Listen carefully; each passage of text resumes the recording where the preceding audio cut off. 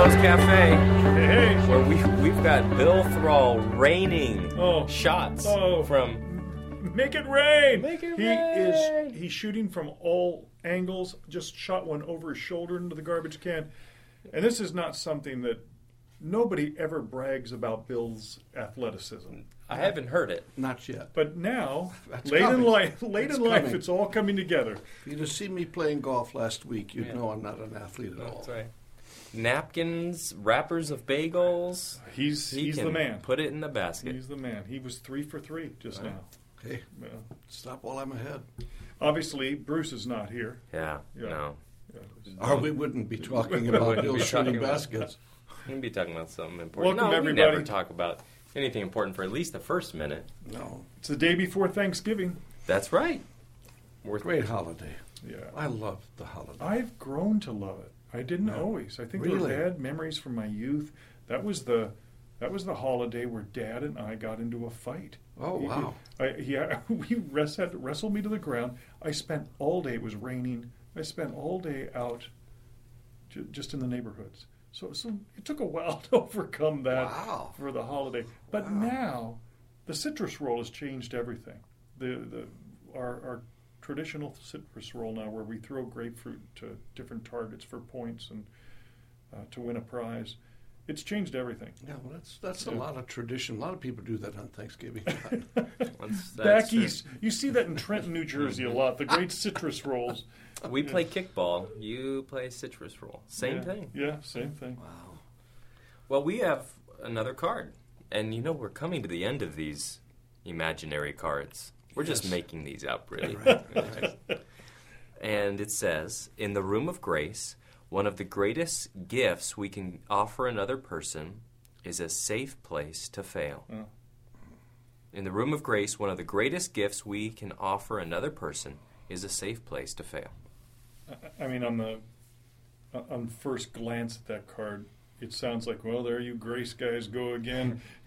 Come, my friend, let's fail. Yeah. Here's a Well, safe place. You guys were just telling the Babe Ruth story about when he stood up at that party and Yeah. said, we're now going to do really bad things. Yeah, basically. that's right. That's Yeah. right. And Yeah. that's not the room of grace. That's not the room of grace. And it's obviously what we're saying in that card is not, hey, if you're going to do your sinning, let's do it here. It's not that at all. Make sure you drink at home, kids.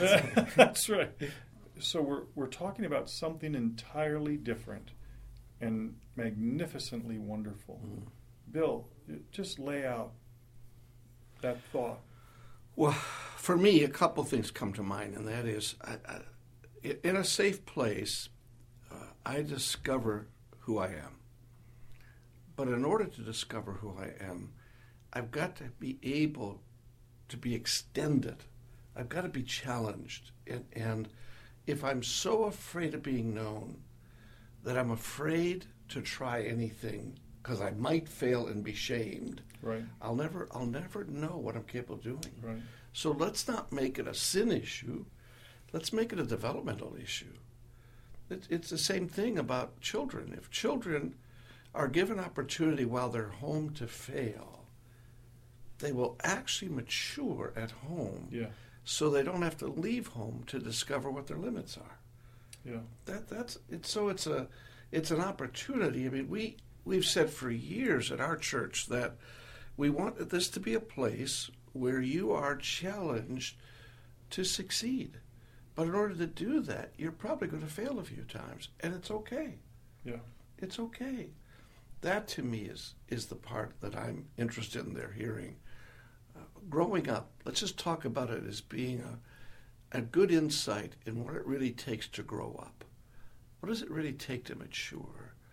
And that's what we're looking for here, is an environment where I can mature. And in order to do that, gosh, give me an opportunity to see what I'm capable of doing. Because fear of failure completely immobilizes you. Yeah. And then when you do fail, if you don't have a place where you know people will accept you, then you instantly go into hiding, Yeah. and the whole cycle of gross dysfunction ramps up. And that's the whole point, David. And so what do we need to do? I think of our relationship in those early days when you were struggling to find who John Lynch was, and you were trying to figure out, I got it figured out, and I kept saying, no, John, let's work on the real issues. Right. So that's what to me is so important about the Room of Grace. As you both know, I was just overseas and teaching the concept of a place that's safe enough to be known. Some of these Asian people were just kind of flabbergasted at such theology. And a couple of them in my personal... Tell where you were. In Guam and in Singapore. And in a couple of my personal meetings, people came alive with the opportunity to talk to somebody about a life issue they've never been able to talk about. Is there something particularly strong in that culture that creates that more than maybe someplace else? Well, what everybody would say is that the Asian cultures are shame-based, which means you've got to look good at all costs. Well, that becomes a real handicap to actually being able to succeed in who you are. Yeah. Because you become a chameleon. Everything is external. Yeah. So what you're saying is the Christian culture is the Asian culture? Well, actually, what I'm saying is that's a misnomer, David, because all cultures are shame-based. Absolutely. But they go out of their way they set the table well. To make it look like they are really, really doing well. But imagine a couple of my meetings. I imagine these people going home and saying, I've experienced a safe place. Mm-hmm. I've experienced a safe place. Probably the first time in their life. Time. Or a healthy safe place. Lots of people can find a place where they're allowed to fail if it's exactly, but it isn't Caravan, degenerate. Caravan Tavern down on Bethany. And it isn't about them benefiting from it and discovering who they are. So that's what I say is for me just a real blessing. Well, in my own life, I didn't have that until Grace became for me a safe person. I never. It's so crazy now, all these years later, to say this, but I never really knew who I was. Truly knew who I was. I was whoever you needed Bill Thrall to be, and it was breaking my life. I was hiding because it wasn't safe, and so I want to come back to something you said, David. I really want to make sure, you said it too, John, that our listeners are not hearing that we're talking about freedom to sin. Right. We just got to keep repeating that, guys, because that's not what this is about. This is about freedom to develop. This is about discovering who I am.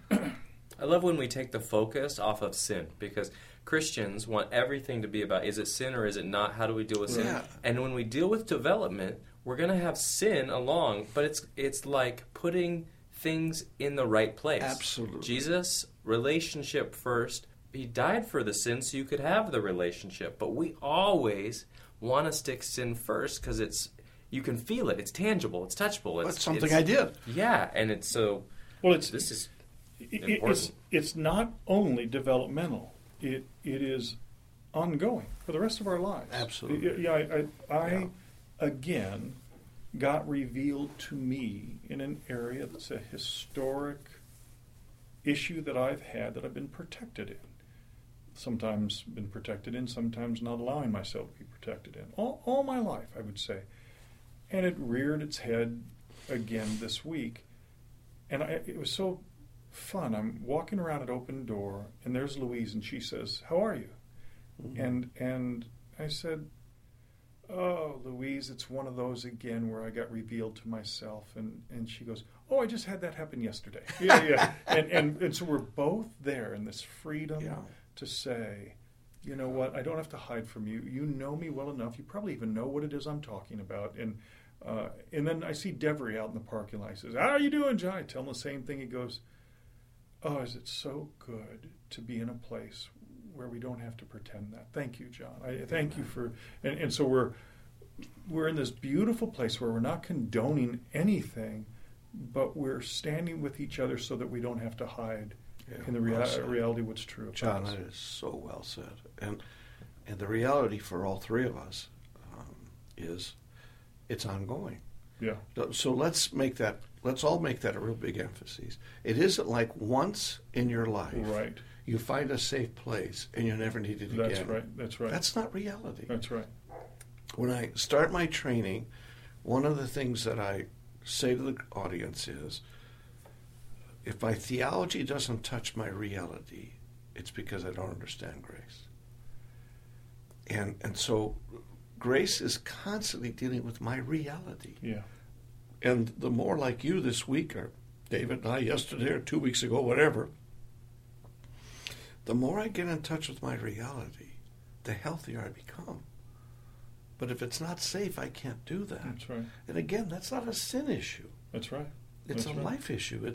It's me being me and being revealed and being hopeful that there's a place where I don't have to be afraid to be me. Yeah. Yeah. That's right. Well, it's a beautiful, freeing life. It takes away shame. It takes away that sense that there's something particularly uniquely wrong with me that'll always be wrong. And so I can walk in the light of day. And we're all learning that.